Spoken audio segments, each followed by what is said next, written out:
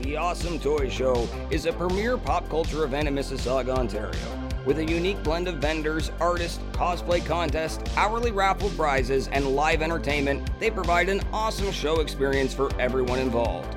Their event is also driven with a charitable cause as they partner with the Toronto Community Housing to gather toy donations and directly give back to those in need.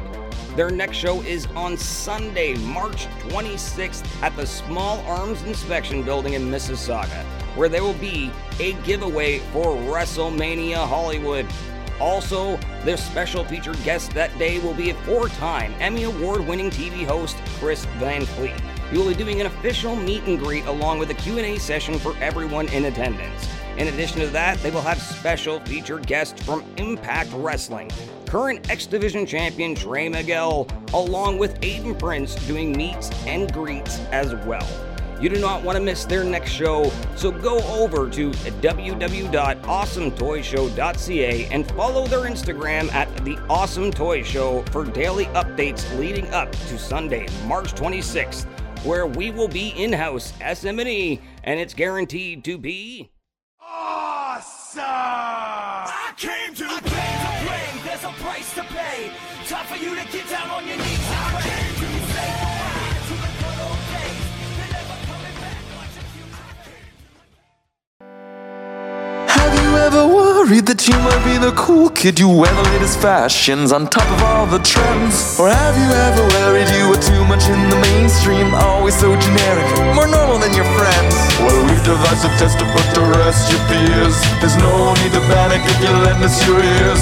Tonight you can't sleep easy after all that you've heard, 'cause if you like the show, then you're probably a nerd. Oh, Canon, it's Canon, it's all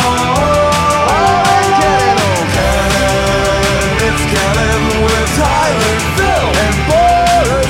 Oh, Canon, it's Canon, it's all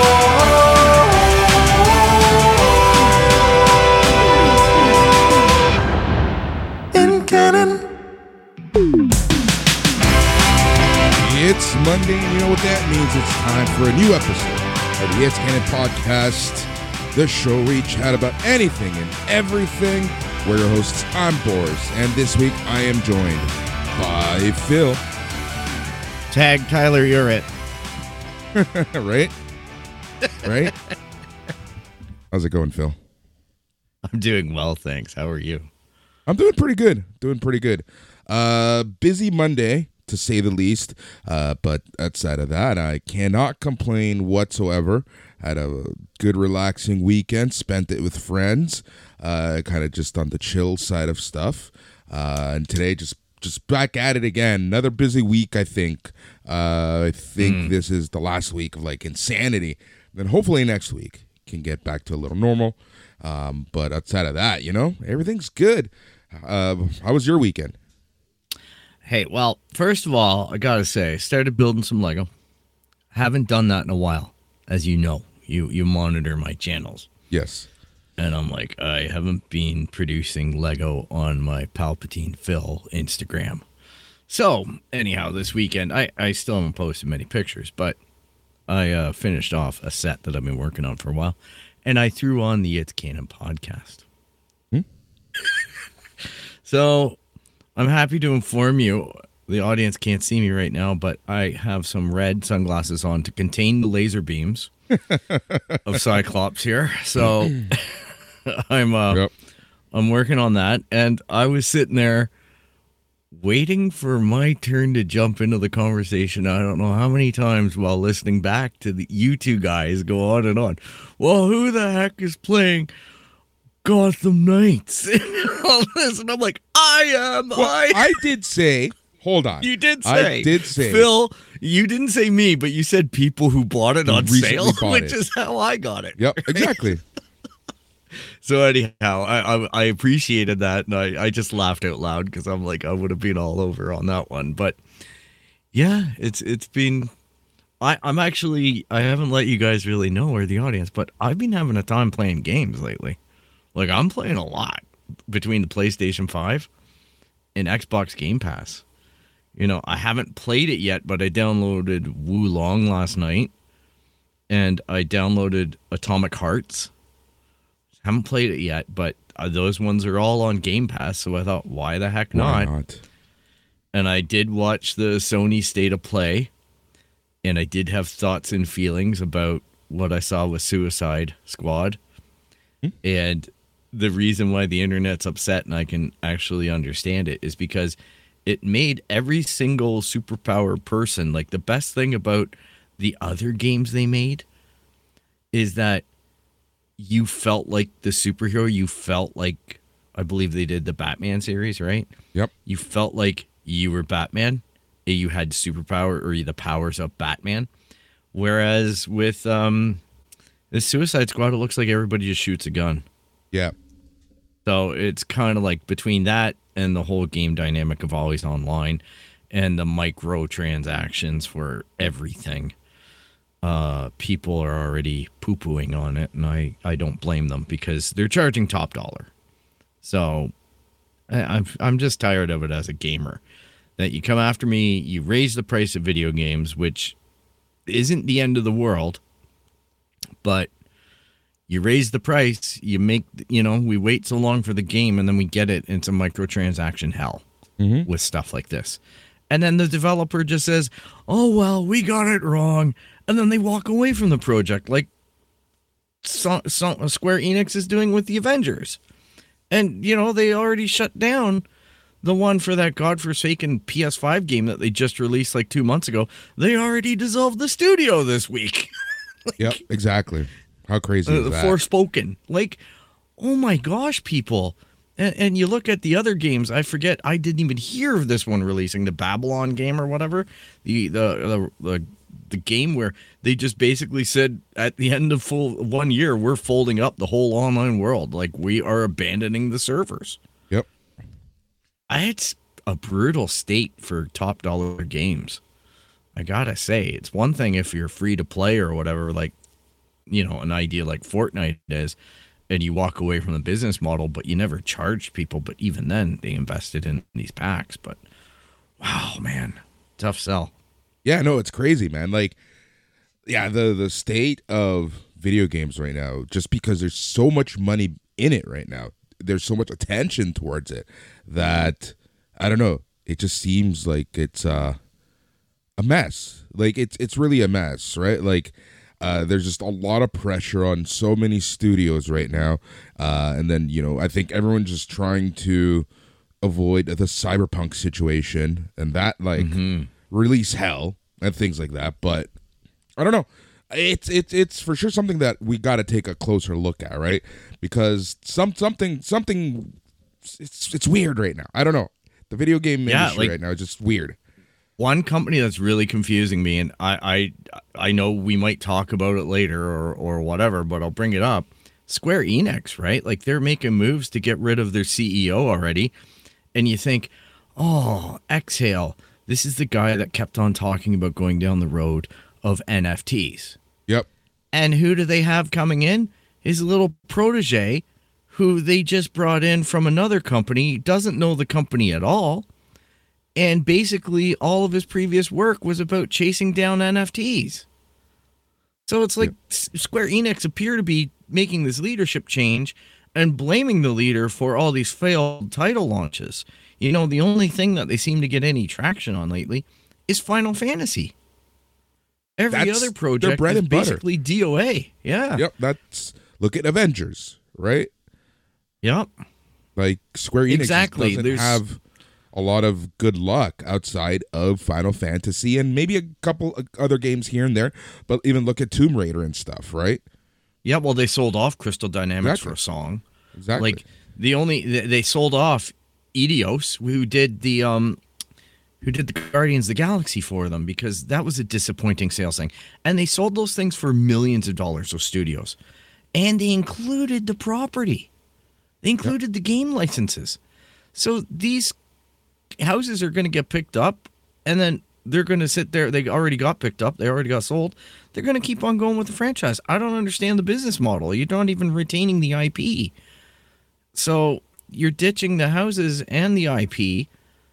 I'm very confused about Square Enix as a company. I always have been. Even with the Final Fantasy games, I keep on trying to love them. but I just find that the wall is too high. The garden wall on those games is a little bit tough for me to get my head around. It's just such a entrenched system. It is. You know, like this new one looks interesting for the PS5, 16 or whatever with the Vattel system, but I don't know. How many times do I have to sit here and talk to myself and go, oh, maybe I'll try this Final Fantasy version and then find out all the reasons why it's not for me. I'm going to sit back a little more in the armchair and look at this. Mm-hmm. No, for sure. Well, RPGs aren't for everyone, right? Like, they're even the turn-based ones, right? Like they're just not for everybody, and that's okay. But, you know, the thing is, those games on paper often look very cool, very fun, and it's just kind of like disappointing almost, right? Well, that you don't like them. My nephew's the same way, right? Like, he'll play them, but it's kind of like, type of thing. For me, what I derive video gaming as is a pastime. And yes. A pastime for me is it's got to be action filled. That's my biggest check mark. So when I'm playing a game, if I have to sit there and read more than I have to interact, so I'm reading a lot of stat screen, I'm reading a lot of information, having a tough time digesting it, and there's no ability to change the font or the font size and things like that they don't really consider, where some houses do. Some video game houses are really good, God of War, Ragnarok and stuff. For sure. Really good about accessibility. And that's also kind of like dependent on the laws on stuff, right? Because, like, for example, you know, here in Ontario, we have very strict accessibility laws that if you, I don't remember whether you're licensed here or what, pay taxes here. I don't know what guidelines they use, but there are very strict accessibility rules, right? Mm-hmm. I mean, I'm sure it's the same with video games. In California, they're very strict. In certain places, super strict. And then other places, it's not so much of an issue just yet. Yeah, I think it's in their best interest to give people options. And I'm not even talking about accessibility, controller, and things like that to those degrees, even though those are nice. I just want to be able to move the font around, especially if you're on a 4K display and it comes up like the typeface is just itty bitty, going further and further away from you. What game recently was like that? Cyberpunk. That was. But Cyberpunk was a little bit of a mindful, yeah. Gotham Knights was a little like that at times. Can be, but it's basically Gotham Knights. I'm finding more and more is just smash buttons, hit people. Yep. So I'm happy with it. It gets repetitive after a while, but you know what you're getting, right? Yep, exactly.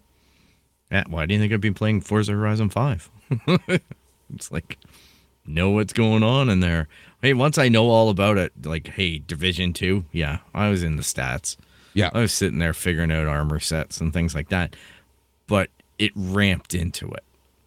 These RPG games don't do a very good job onboarding. The best one I've seen so far is like maybe Monster Hunter. That one's been pretty good at taking you from a smash buttons and then gradually increasing the level of complexity to the game, or like Horizon, that type of thing, you know, those types of games that become a little more RPG but action elements. So hopefully Final Fantasy figures out a way to get couchers like me on board. Yeah. We'll see. We'll see. The thing is, like, they don't stray from their formula, right? So it looks like they are a little bit in the combat. So a little bit. We'll see what happens. So what have you been up to?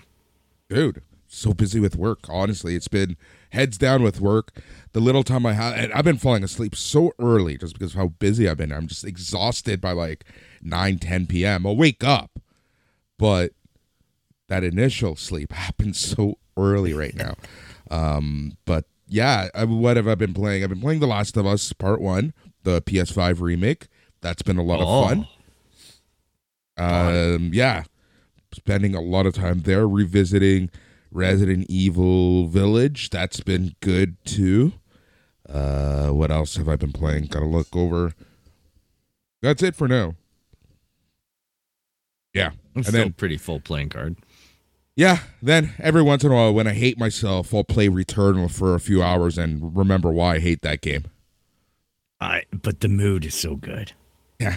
Right? It's just got this comfort level to it. It's like when I play the Dead Space remake and then I get scared shitless for a couple hours and Right? sleep evades me. I had to watch Last of Us today during the day. It was just like, nope, not going to bed to that one. Yeah. We'll talk about let's talk about it now. Last of Us, episode number 8. Oh, so well done. Couple things. No real complaints, right? It was very cool seeing Troy Baker. For those of you who don't know, Troy Baker was kind of like the secondary douche in this episode, and he was the original voice of the voice of Joel in the video games. Yep. He does a lot of work in the video game industry. Yeah, tons of work. Of work. He's in Uncharted. He's in everything. He's in everything. He's in everything. Yeah. Has a very successful podcast as well. So it was cool seeing him. It was very cool seeing him. He did a very good job there. But the episode itself, right? Like, I think the changes they made and to compact everything that happened, was very smart, very well done. Ellie traumatized, and I think that really played off well, right? And I really enjoyed it. Really enjoyed the episode.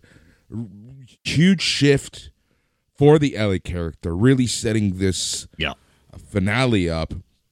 And right, like we're really starting to see the Ellie that we see in the second game now. Yeah, like this was a complaint that I've seen or an observation. Nobody's really complaining about the show from what I can see. Well, nobody that I care about, put it that way. But I'm seeing that people are saying that they're a little bit creeped out by how long Ellie's taking to come around. They weren't sure if it was written that way or if it was Bella Ramsey's interpretation of the character or, the show's interpretation of it, whatever. But we know that she's going to come around, and you could already feel her character was coming around to where she's at emotionally in The Last of Us. She's a little bit quicker in the game, but with this episode, you could, I don't know. I was happy to have to consult the box of Kleenex because it was just overwhelmingly good on that front to see that connection is finally at its pinnacle where it needs to be walking into this final episode. Yep. That's exactly it. I think there was a couple things, right? I think they wanted to wait for this moment for Joel and Ellie's relationship to really flourish, right? Where we get, the huge line at the end where he's like essentially the father figure now, right? Yep. I think they wanted to do last week's episode and everything that happened in the mall to show you how Ellie has progressed, where she came from, and her being forced to mature, various times. Yeah. So I think that it was just a lot of roads coming together right now in that specific moment at the very end of the episode. So I think that it was done on purpose overall. And it really will lead to a very emotional finale because, well, it's for those who have played the game know exactly more or less what's going to come, and where the characters are right now. It's going to lead for a very impactful ending. Yep, and I'll say this in summary because I'd forgotten. I haven't looked at the video game. Like I've dabbled around with the PS5 version, but I've not gone to this stage where there's a lot of gameplay, a lot of differences between the show and the game. The show is just much more efficient at stuff as it needs to be.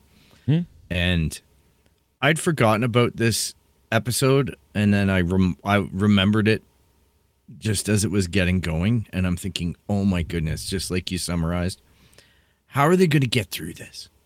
Like, is this going to be stretching over this episode and next episode? Then they're going to be rushing the ending, or is next episode going to be 3 hours long? Because there's easily some of the most traumatic and intense gameplay and gameplay dynamics are done on this level.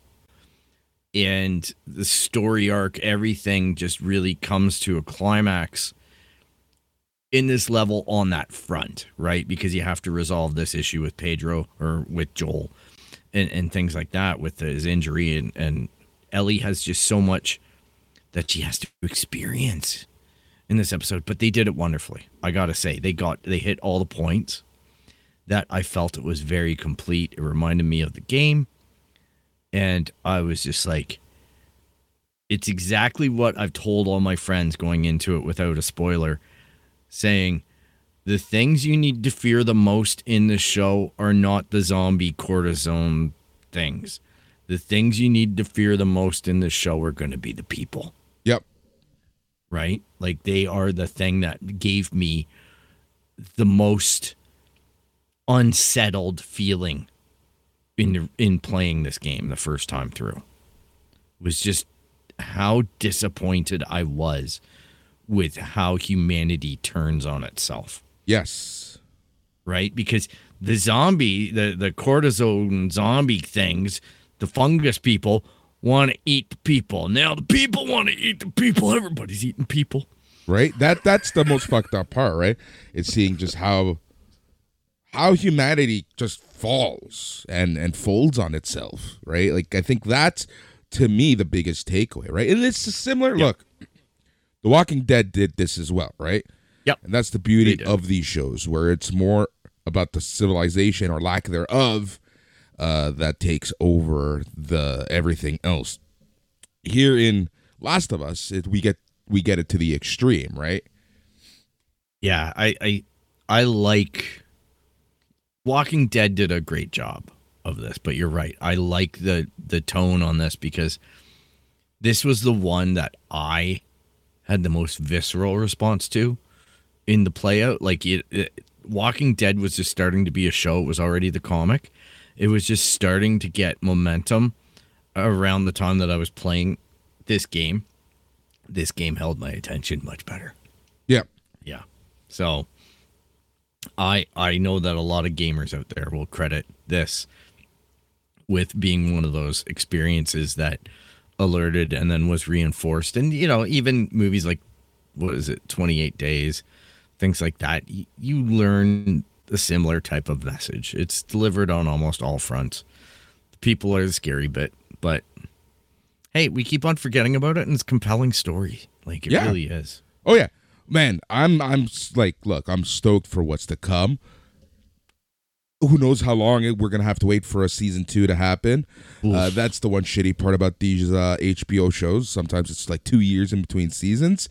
But, you know, seeing how they portrayed this commune compared to where Tommy is was very cool. I kind of like the juxtaposition between the two, right? And the yin and yang of the two. And then, you know, seeing where we're going to be going for the second season or third season, well, in the second game, I should say, and seeing parts of humanity there. Oh my God, it's going to be crazy. Yeah, it's going to be a wild ride. And again, credit where credit's due. How many times have we seen a video game adaptation fail? This is the story, the template on how to do it right. Yep, exactly. So congratulations to the team at HBO. Yep. Because they just knocked it out of the park. They getting the writers like Neil Druckmann involved and becoming part of the process and whatnot. I think it takes a page out of probably one of the shows we're going to discuss this week, Mandalorian. But it takes a page out of that with having Dave Filoni directly involved in that live action stuff from going from the cartoons and whatnot, another medium, a lot of the same way that you're writing a video game and bringing them into live action. Smart move, smart play. Right? It's the pairing of a TV guy with, you know, the exec producer of Chernobyl, a proven TV guy, and a proven video game person, and letting them actually collaborate and create magic, right? Like that's the formula. I don't understand why comic book movies can't do this. I don't understand, they bring on people, but sometimes it's the wrong people, for consulting. But you see, this is the formula that should work. People who understand the source material and people who understand the medium that they're going to be using. Yeah, and that's a really good point, especially with comic books, because I think a lot of the time you can read a comic book and you can get a totally different experience out of it than maybe what was intended. It's almost like it's reading it and maybe taking it too literal. Maybe putting your own emotions into characters, reading between the lines, things like that. And there's a lot of people who do get it. Yep. But I think at the end of the day, I think a movie person's perspective on writing this stuff is such that they make a list, or they have an idea of what they want to achieve with it. And that might be at odds with what the actual message is with the comic. And like, not only at odds, but exact opposites. You know what I mean? Like, sometimes it just feels like that. And then you bring on this person as a consultant, and let's say they give you their advice, but if the studio and the executives aren't going to be beholden to following that advice, squawk, squawk, squawk. I'm going to do this now because this is my project, and I need to put my name on it, and that makes it mine. And I think ego's getting there, man. Look, it can work. Chris Nolan proved that works, doing exactly what you said. His version of Batman was far different than anything we've seen, and not vastly different, but different enough from the source material. Then you have the Snyderverse, exact same thing, but that's just like, Zack Snyder just basically said, no, this is mine, and this is my interpretation of it, and you get the difference between the Nolanverse and the Snyderverse. Yeah, but I think in both those cases, both guys have a passion for it. I'm more concerned about some of the other properties that get, adapted and just train wrecks. Yeah, for sure. Some people don't understand the source material, right? Yeah, and that's my biggest thing. And I'm pretty sure that the creators are probably involved in some consultation. And they're just locked in a room, given a food, and they throw away the key, right? It's just like, let's let them figure it out. We're not listening to them. So here's a fun little stat. So yesterday's episode of The Last of Us, episode 8, in its premiere, its first showing at 9 p.m. Eastern on HBO, reaches 8.1 million viewers. Oof. That's a season high. They've gone up 74% from the series debut. Wow. How crazy is that? That's very impressive. This was one of the times that I normally stay up late on Sunday nights and wait for it to appear on my legitimate Plex. But I decided, you know what? I'm going to bed. I'm gonna avoid social.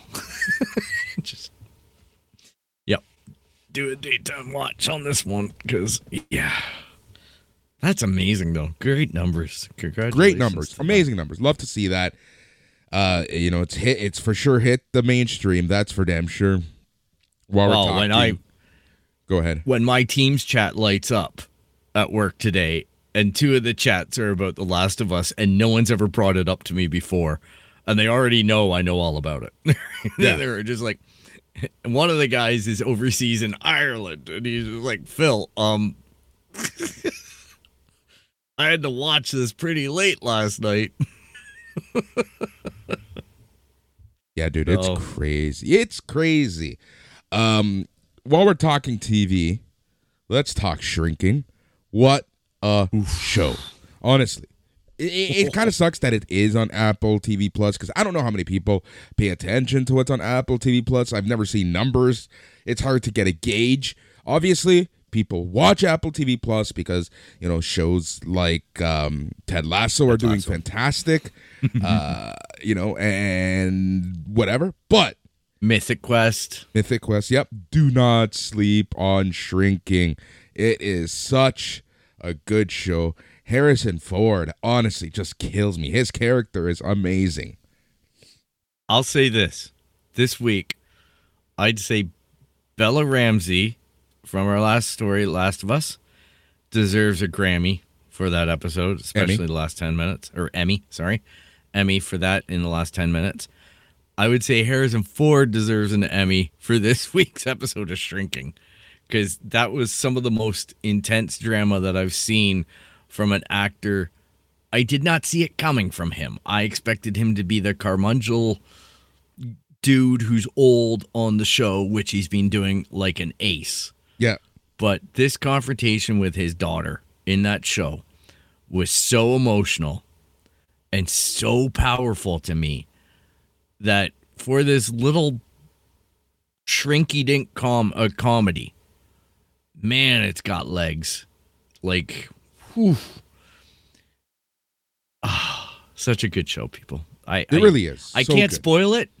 You can watch the trailer for it. It basically is like Jason Segel saying that he's going to start leveling with his patients, and then chaos begins, and you just get into the lives of these people, and they're therapists, and you realize that they have, you know, crappy, weird lives too. And it's an interesting comedy / dramatic ride along for all of their escapades. Yep. And some of them are more relatable than others, but they're all very good at being awkward. Yes. If anything, that's for damn It sure. reminds me a lot of Ted Lasso season 2. Yes. Because season it really 2 does. was a lot of stuff about the therapy and character growth, and it's still happy, but still just had these episodes that hit. And yeah, same with Shrinking. And it's the same writing crew. Like, there's elements of that writing crew.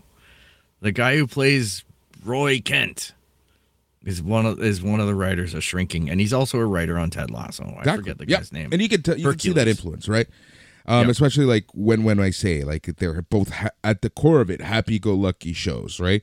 Yeah, there's drama. Yeah, shit's gonna hit the fan, but at the end of the day, they're just happy shows, and that's really why I loved Ted Lasso so much, because you know there's just so much. I don't even want to say negativity, but just so many things that can get you down when watching TV. Even shows like Last of Us, sometimes, right? It's always fun to just watch a show that just at the core of it makes you happy. Yep. That's exactly it. It's such a relief each week. Brett Goldstein. It's such a relief each week to turn on a show and know that you're going to have a smile on your face. Maybe you'll have a tear in your eye, but it's going to be a healthy tear. And the show's going to earn it. It's not going to be a cheap cry. Yeah. So, you know, a little heartache, whatever. You don't have to tear up. You just got to feel something. And you still get the little hit of happiness. The week before, Harrison Ford was drunk and high. Probably some of the funniest stuff I've ever seen. Oh, yeah, that last episode, yeah. Previous to Fridays. Yeah, dude, it was so good. So funny. Eating the Doritos. Just, oh man, there's so many moments. So subtle. Not a big deal, but just so well done. It's just the details, man. Yep. Speaking of Ted Lasso, that's coming out next Wednesday. Really looking forward to that. I think this season's going to be very different. But, you know, again, I think that it will be very good at the same time. They've been saying that there was only intended 3 seasons, and this is the 3rd season. However, there is chatter. A season 4 might be happening. Because those numbers we don't see must be very good on Apple TV. Must be. And they seem to be doubling down on Saka, because they've got the MLS season pass on there too, of which we are subscribed. Yep. As season's ticket holders. So it's interesting to see all the different things that Apple are doing and all the different areas that they are spreading their wings into. I think they have Severance too, right? They do. They do. That's a big feather in their hat. They have some good movies there as well. Yep. You know, they have a good track record on Apple. Like, they really do. Yeah, they're not like Netflix, who typically greenlights a show, gets you all amped about it, then pulls the plug on it. They just released season 3 of Mythic Quest. So, like, this is some quality programming. For me, it's one of my better value services. I'm debating cutting Netflix, and I'm going to keep Apple TV and Disney. Like, it's kind of crazy. Those would probably be two that I wouldn't think I'd be going hard on, but Well, what helped Disney, right, was the whole Star, right? Getting all their TV stuff there. It really expanded outside of just Disney, seeing a lot of the Fox shows and whatnot there. So that kind of helped it overall. yeah, and this whole Wednesday update. So you get like the new Bob's Burgers, you get the new How I Met Your Father, you get the new, you know what I mean? Like Wednesday's hit on Disney Plus and all of the titles update for the week shows. So it's like if you miss a live to air, no problem. It's going to show up on Apple TV, right? It's a good little system that they got going on that side. But you know, my biggest dig is that little tab called Star Wars. Because I've been watching The Bad Batch too, right? Season 2 of The Bad Batch has been something that I've been digging into. I don't really talk about it too much because it is a little bit of a kid show. But it's more up the alley of where we wanted The Bad Batch to go. Season 1 is happening in season 2. I know. That's what I'm hearing. I'm waiting for all of it to release, and then I'm going to just binge it. But I'm hearing this week's season 2 is exactly what we wanted out of season 1. It's still a kiddie show, kiddie-esque show, still kid-friendly, but it is a little more story-driven, a little more serious than season 1 was. That's what I keep hearing. A little more about the transition from clones to stormtroopers. A little more about some of the other IP being brought in. Jedi Fallen Order has an episode in this. In terms of they go to a world that had some Zepho on it. Ooh. And get caught up in some conundrums due to that, just like the video game. And it was so funny because people who haven't played the video game are calling it out on Twitter going, another filler episode. And all of us who played the video game were like, that was awesome. Yeah. That was just like, there was just so much. And they didn't ever once say the word Zepho in there. It was just those who knew. And it was interesting. But apparently this week's episode is unbelievable. Now, they released, I think, the first 13 episodes to some of the podcasters and show reviewers on YouTube. And then the last 2 episodes they withheld. This one was the last one, I believe, that the previewers got to see. Right. So kudos to everybody for not spoiling it. I know that you committed to it, but I'm glad to see that you actually went through with it, from what I can tell. And, I'm kind of excited to see it, if anything, close up so that I just feel less pressure to be glued to my television on a Wednesday morning. Yeah. Honestly, sure. I'm working. Yeah. Right. That's sometimes when I get the best TV in is like right before work, right? Or like, during my breaks between meetings or something like that. Yeah, lunch break. It's like, oh, okay, great. As long as Mandalorian keeps on clocking in around half an hour, I'm good. Right? Yeah. Yeah, Mandalorian. We'll talk about that in a second. That'll kind of be our main thing. So if people haven't noticed this week, it's just Phil and I. Tyler isn't feeling the best this week, so he asked us to kind of go ahead. And we were planning some episodes and some topics du jour. But I think this week we're just doing like a catch up because they're really like you summed it up best, Phil. Because really, it's been a very quiet week overall. It has. I kind of let any of the video game stuff out at the top. If anything, I thought that we were going to talk about the streaming service stuff. I think this was our week to do that, but there's no point in doing it without Tyler because his contribution would be immense on it. So, I think we do our audience justice by doing this little exchange this way and just putting the effort out there to get an episode out to entertain everyone. Exactly. And honestly, I've just been so busy, and I took the weekend off. Like, I really not off. I spent it by did my own thing. So that was really needed, really fun. So that's I don't know how you do the podcast you do, dude. I don't either. Honestly, I don't either. It's insane. I know. Creed 3. So I watched Creed 3 on Thursday. I really liked it. I really, really enjoyed it. It has the same formula as every other Rocky movie. What I really appreciate about Creed and Rocky movies and any movie that comes out that clocks in around 2 hours is the fact that it clocks in around 2 hours. I was having this conversation with people where it's just becoming a huge task to watch a movie sometimes. When you're being asked for a 3-hour movie, in one sitting, in a theater, blah, blah, blah, blah, blah. It's a lot to ask for sometimes. Dank and moist. Yeah, exactly. I agree. People phobic aside, for me, it's just too much because, the older I get, the more I'm on meds that make me go to the washroom. So if I don't have a pause button, man, there's no way. No way. But as well, I think that a lot of it has to do with, I'm curious to know, does it have a lot to do with TikTok of the world? The short attention span, I think so. The YouTube shorts, the reels, as the kids are saying.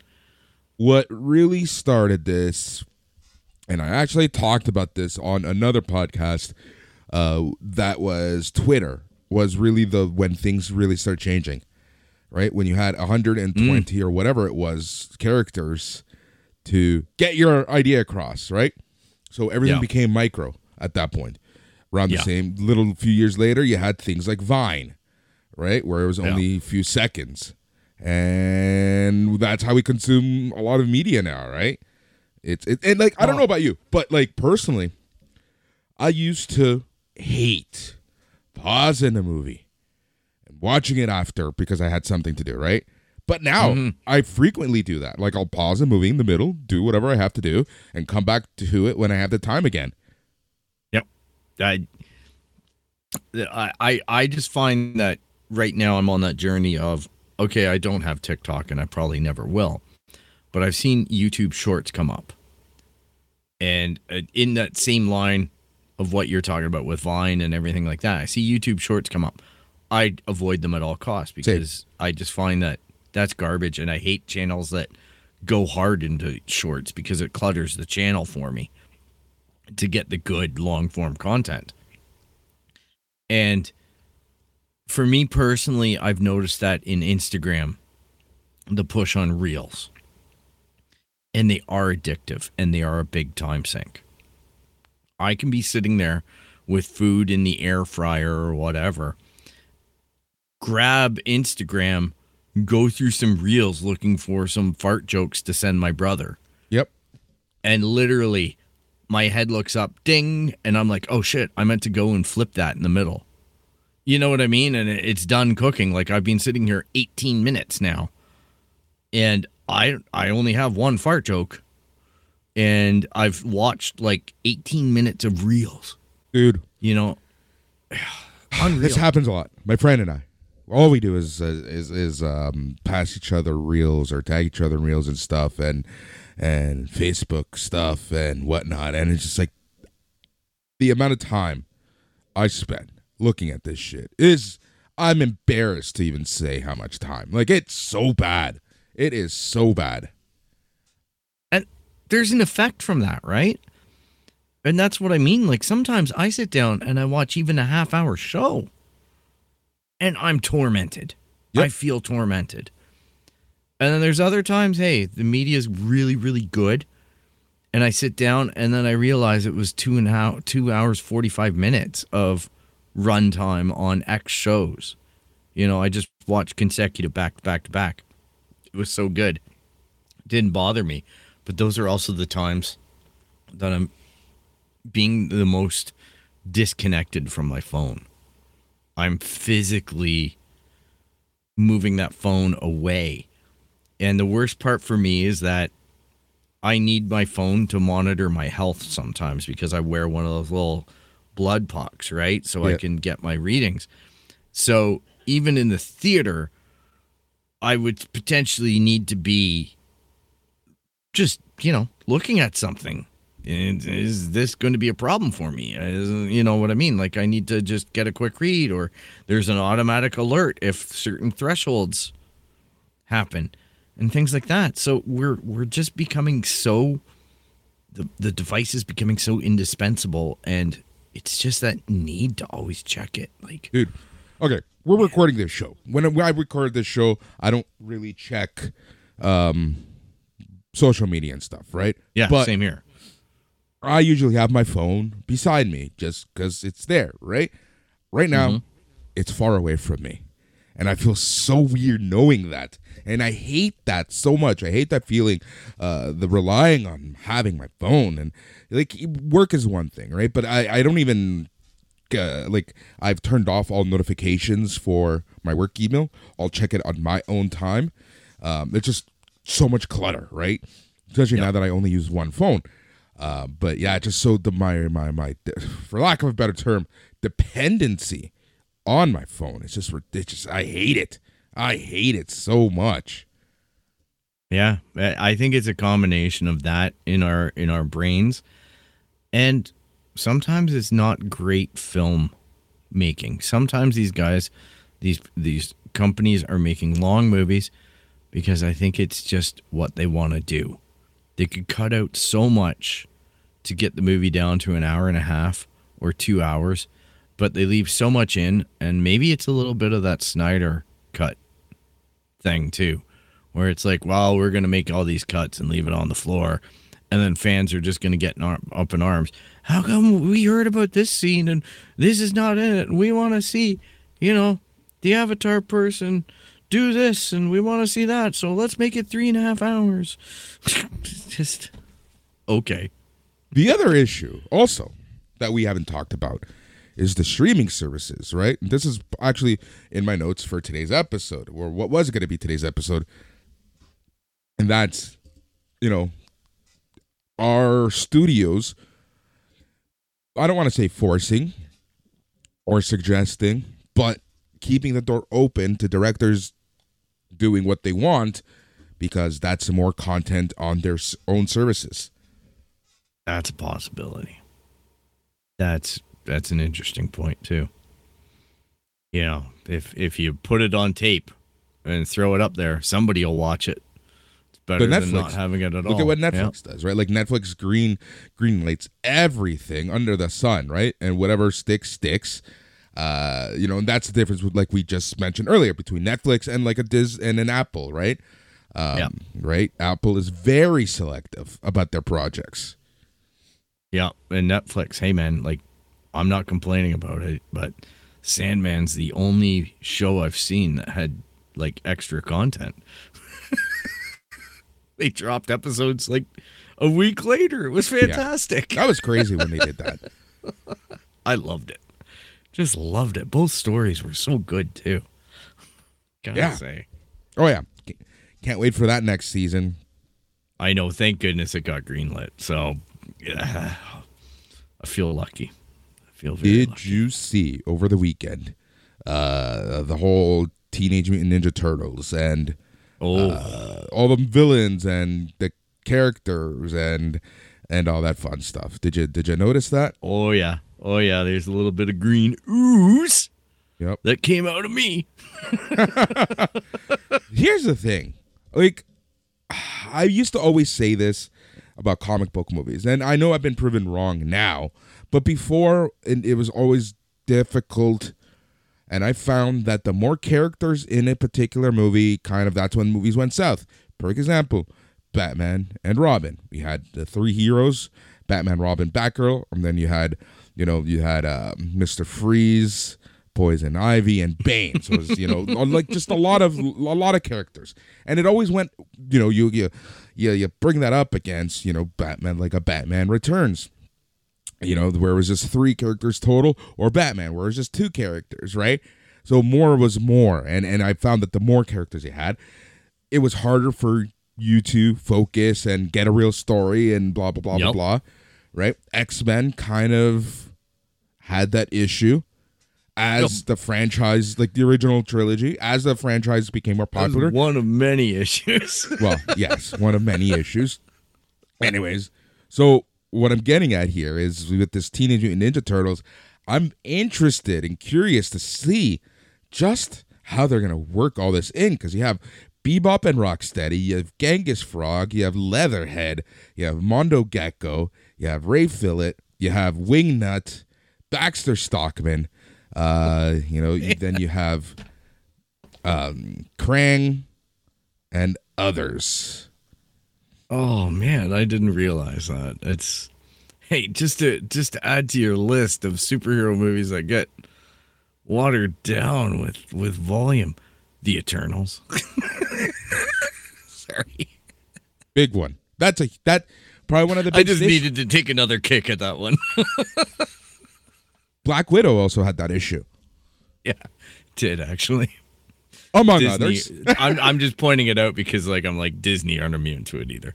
But yeah, that's a full scope and it's animated. So the good news is, because it's animated, they can do that. You're right in pointing out, is there the writing chops to pull that off though? Because that is a lot. So we're going to be looking at some kind of greatest hits thing. And the thing is, like, There's some of gonna these be some characters time. might be very minor. They might just make a quick appearance. It might right? be cameos. But, yeah. I'm assuming Baxter Stockman is going to be the main villain. I'm just assuming. That seems to be how they go. Giancarlo Esposito is playing Baxter Stockman. Cannot wait for that. Nice. Right? Good talent on that.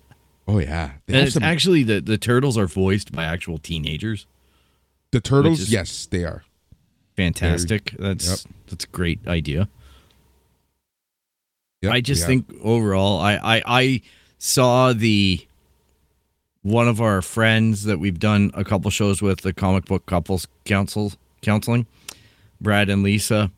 They tweeted out, because they're in Seattle at the Comic-Con this weekend, and they were flying home, but they were excited about this and tweeted out the trailer for it. So I watched the trailer on my cell phone. So I saw all the names slapping on in the last bit. I couldn't make them out because I watched it in portrait. So it's just like widescreen portrait and postage stamp. Yep. But, so that's coming up August 4th. Really looking forward to that. Looks cool. I'm excited for this, right? Like, I love TMNT. We don't talk about and give TMNT the love that it deserves, because there hasn't really been much content for it. No, it's been quiet, and I'll be honest, I'm one of those guys that I actually fell in love with the original black and white thing. Yeah. The original adult language Turtles from Eastman and Laird.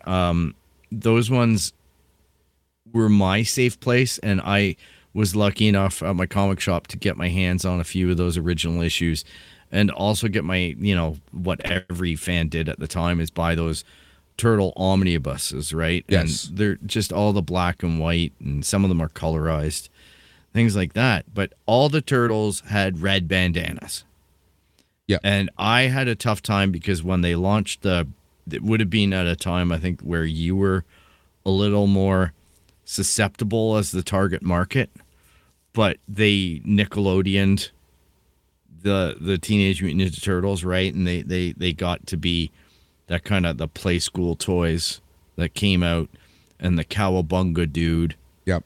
kind of They thing. became And the turtles that we know, not the more adult version. yeah, it's more of the pop culture pizza and, like all those little things, which is fine.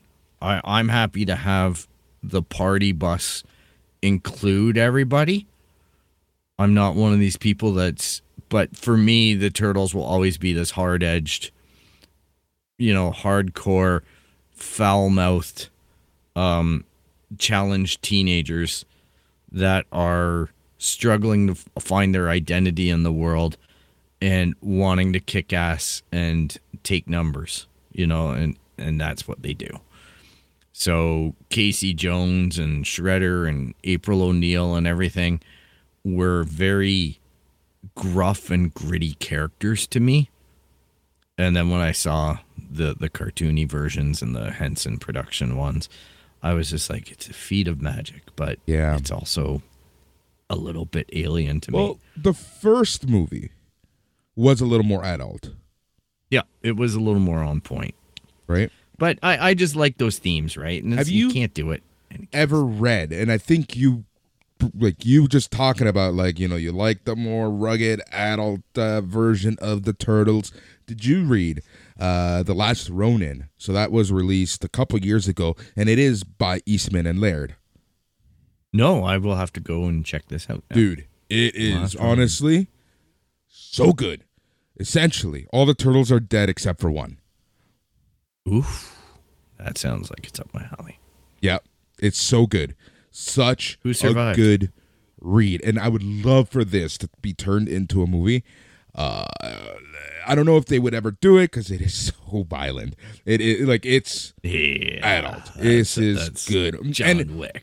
if you know anything about Eastman and Laird, the fact that they're working together again is huge. Is mind-blowing in itself because Yeah. that's like Jesus making up with Judas. Like, Right?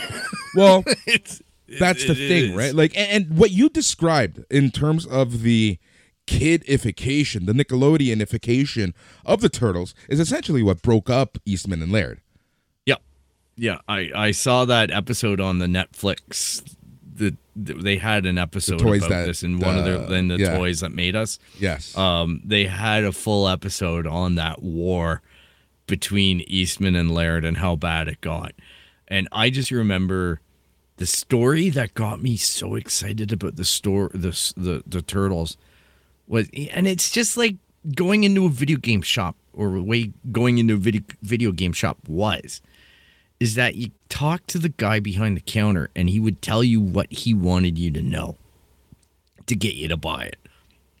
And it was like, this was done by a bunch of guys who were out drinking at the bar, and they were so hammered, and they came up with this idea about Teenage Mutant Ninja Turtles, and they made some sketches on some bar napkins, and then they woke up the next morning and looked at these bar napkins and went, that's not bad. There's something there. I want to go draw this now. I want to go flesh it out. Yep. Whether that's true or not, I don't know. I know that watching the Eastman Laird thing, it was a little bit, there was some accuracy to it, but that got me hooked on, I need to get this book. Where do you keep it? Like, is it in alphabetical order here?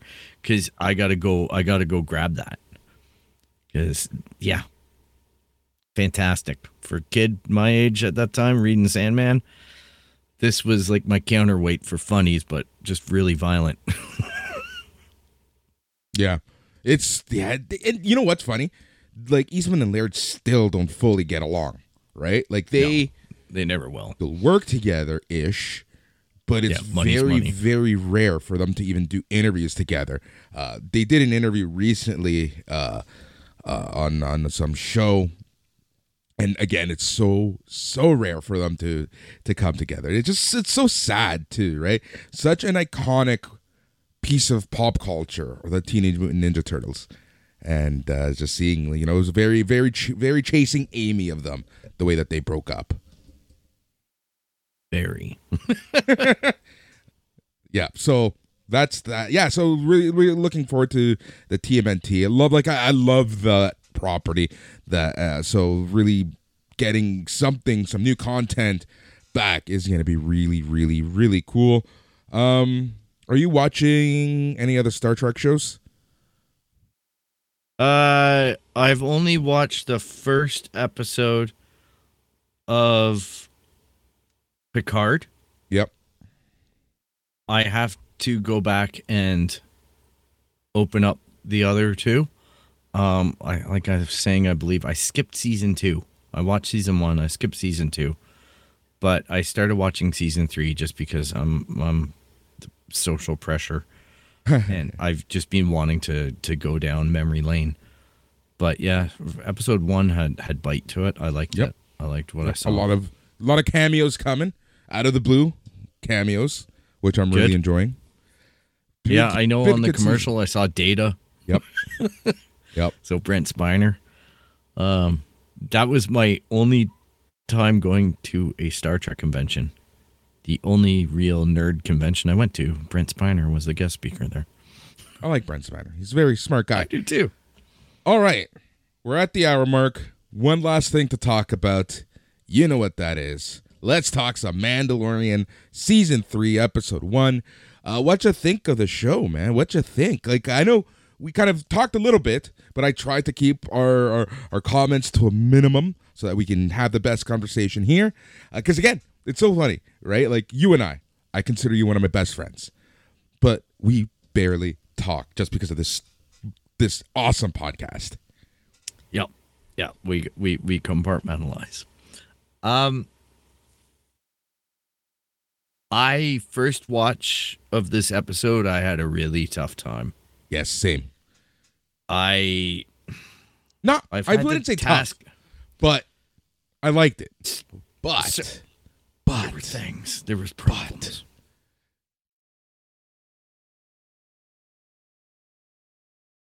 I had to sit down and try to figure out why I'm having these problems right now. Well, it's very different, right? Like, it was a reset. It's essentially a reset. This isn't a talk with the doctor about your fiber intake. This is a different problem. But yes, I got used to Andor. Yeah. And that's on me. I had zero expectation going into this, so I thought I was good and clear. And upon that first watching, the list of issues that I had, I'm just saying this to the audience so you have context, because I have worked past this right now. But the pirates were too piratey. In that space pirates, sure, no problem at all. No problem. But these guys look like they just came out of the Pirates of the Caribbean. Like they look like Johnny Depp or whatever is going to be around the corner sniping at them. Like Jack Sparrow is going to be like, no, you don't. And Grogu with the Babu Frick people was so telegraphed. Yes. It was a cameo that was too cameo. Yeah. I get what they're trying to do, and it is Star Wars. They do this stuff. But, man, I was cringing at that because Grogu looked like a Muppet to me in this episode. That was the first thing that you and I said was, okay, yeah, episode, full reset of the show. This really set the table for what this season is going to bring. Okay, I can live past that. But the special effects seemed off in this episode at times. Yeah, like there was times that the head pirate guy, his face looked good, and then there was times that they did certain cuts, and it was so clearly a prosthetic mask. Like, it was like weird for me. The space whales. A cringe moment, but maybe there's a reason for it. I even had I had people so confused because there's people watching it going, Doctor Who had space whales. You have space whales in Hitchhiker's Guide to the Galaxy. Why the heck does Star Wars have space whales? Because they're not used to this stuff. And then they were complaining about the special effects of that. Yeah. And then at the episode's end with the space pirate guy who's Swamp Thing. I don't have a problem with the Swamp Thing part. I have a problem with the peg leg and the horror mateys and like, where? Make them their own thing. Have their own vernaculars. Separate them from the stereotype. Have some more creative fun with it, please. It's space pirates in a galaxy a long, long time ago in a galaxy far, far away. So do something that's a little bit not on the nose, but I also get kids are watching it. So I've de-escalated these points in my mind. I've rewatched it after a little bit of palate cleansing. Is it the best season opener we've had? No, they have two strong ones. Is it the worst out of the three? Yes. But is it bad? No. No. It's now I'm thinking it's Star Wars. Of course, they're going to go back and try to get IG-80 or IG-11 back up and going because, you know, it's why Star not Wars. start doing... Look. No, nothing's dead in Star Wars. It's Star Wars. The land of coincidences and cheesiness, and we just need to remember and kind of just, it's Star Wars, right? Yeah, I'm totally okay with weird off-the-wall monsters. I'm totally okay.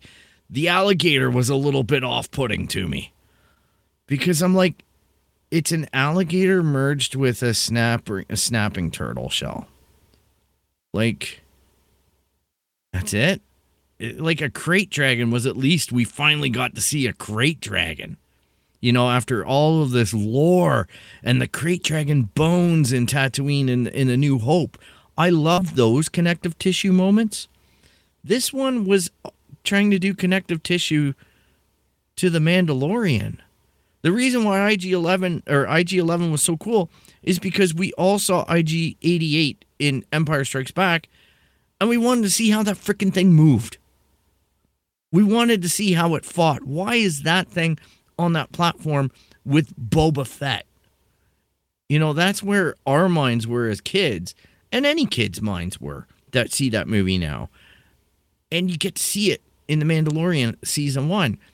And they're already like, oh, okay, well, we seem to go over all the original trilogy stuff, and we're going to try to stay away from everything else, except for the worst movie in the Babu Frick People, which was probably the only thing that had levity in the show. They brought it into this. So here's not my complaint. So you and I kind of talked about our complaints, right? As special effects was the resetting of the story, okay, we can live with it. But here's the thing, right? Star Wars had balls. They have balls for what they did here. Because if you don't care about Boba Fett, which would be weird, but if you didn't watch that show, The Book of Boba Fett, if you ignored a lot of the other stuff and you're only watching The Mandalorian because you love Grogu, you turn this on and you're like, what the hell did I miss? Right? Yep. So that's one issue right there was kind of like I had that complaint. Right? It's like we talk about this with Tyler when we talk about the MCU and how the MCU is walking on eggshells by forcing you to watch everything. And now Star Wars is doing the same, right? Maybe Liam Neeson does have a point. Maybe there are too many spin-offs. And here's the thing. I'm okay with having a lot of spin-offs. It's forcing you to watch everything. Yeah. That's a bit of an issue. Because here, they did it even in this episode, right? By the space whales. Because that they're telegraphing the return of Ezra and all that. Yep, and Thrawn. So but that's probably going to be telegraphed for Ahsoka. Yeah, but right, which will probably have an episode, a spin-off, sneaky pilot in this season.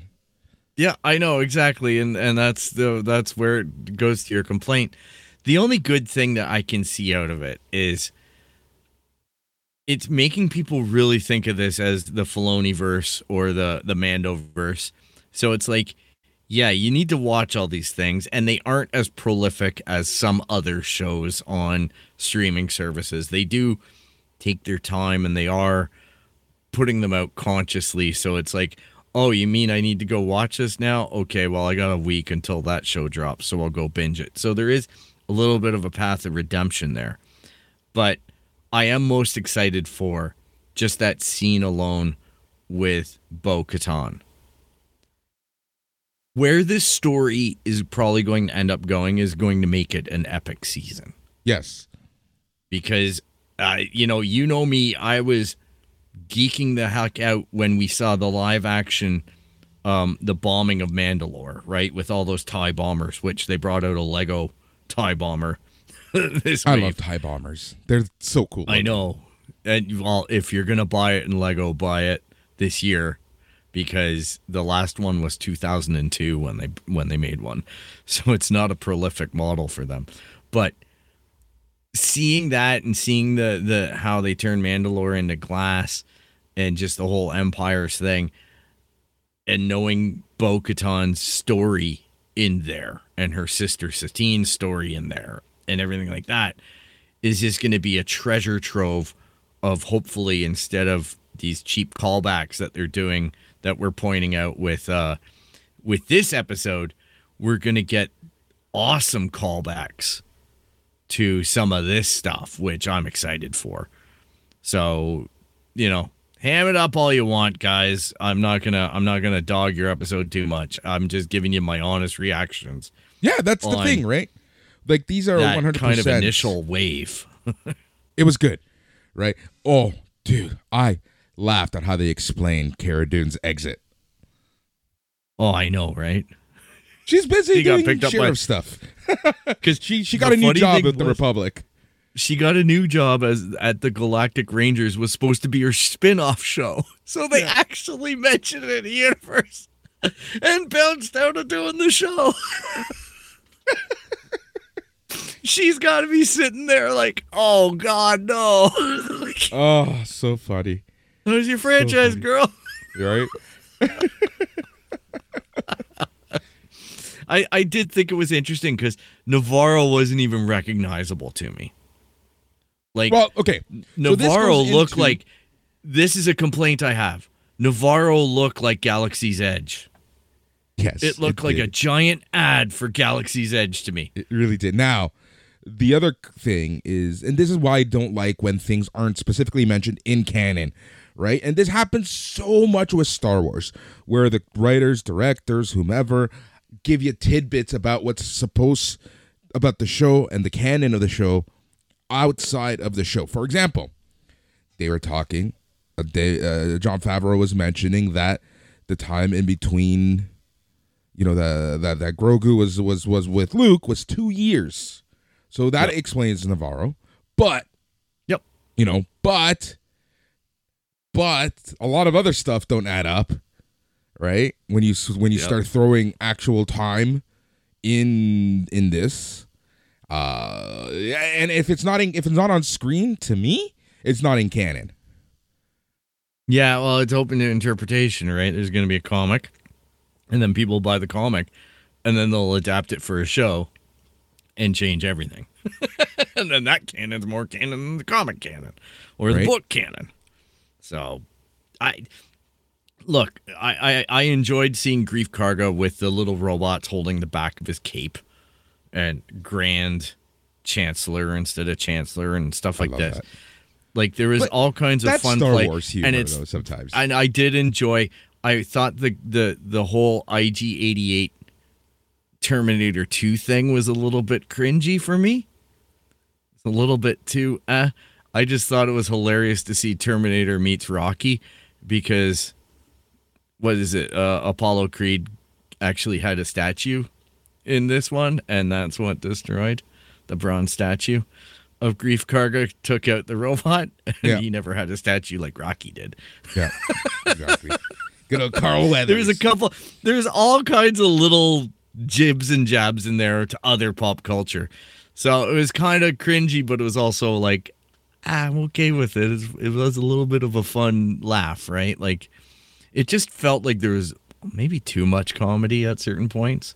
Like, and the things that were supposed to be serious, I ended up laughing at even harder. So Yep. that Yeah. that So experience this- was weird. It really was. And I'm going to watch it again before I watch episode 2. And I think that Yeah, I think we're this season's going to be good. Yeah, and I will recommend if you watch it again. I watched it with a set of headphones in Dolby Atmos, like a Dolby Atmos decoder, and gotta say the sound design was awesome that way. Yeah, exactly. So yeah, but overall, I'm really looking forward to this season. I know it sounded like we were a little negative, but I really enjoyed it. It was just a little bit of a culture shock. Yeah. A little bit of once I got my toes in now, so I'm ready to go for the full swim now. Yep, exactly. So we'll see. I'm really enjoying this. All right, Phil. So yeah, we'll be talking more as the episodes come out. We're not going to go as in depth as we usually do, but kind of give you our thoughts, chat stuff, and then I think what we're going to do is have like a retrospective episode once the season is over, like we've done in the past. I think we should try that out with The Last of Us. Yes. Well, I think The Last of Us offers a lot of opportunity because we have the experience with the game. So, always good for insight. Yep. As do our audience. So. Exactly. All right. You know what time it is, Phil. I sure do. Let's see if I can actually get this right this week, shall we? If you're looking for our website, you can hit us up at www.itscanonpodcast.com. You can track us down on Instagram, Twitter, and Facebook at It's Canon Podcast. You can email us at show@itscanonpodcast.com. You can subscribe via Apple Podcasts, Spotify, Stitcher, Google Play, Podbean, patreon.com/SNME radio, and really anywhere you find podcasts, you're going to find us there. But please check out that Patreon if you could, especially if you like wrestling, because I'm telling you, it's a great place for a lot of news and a lot of updates. Yeah, if you like what you hear, make sure to leave a subscribe button or a like. Subscribe if you can. Tell your friends about the It's Canon podcast. Awesome. Thank you so much for that, Phil. Thank you for listening to the It's Canon Podcast, the show where we chat about anything and everything, including books, comics, video games, TV, movies, Lego, and so much more. And the best part of it all is that it is in canon. He's Phil. I'm Boris.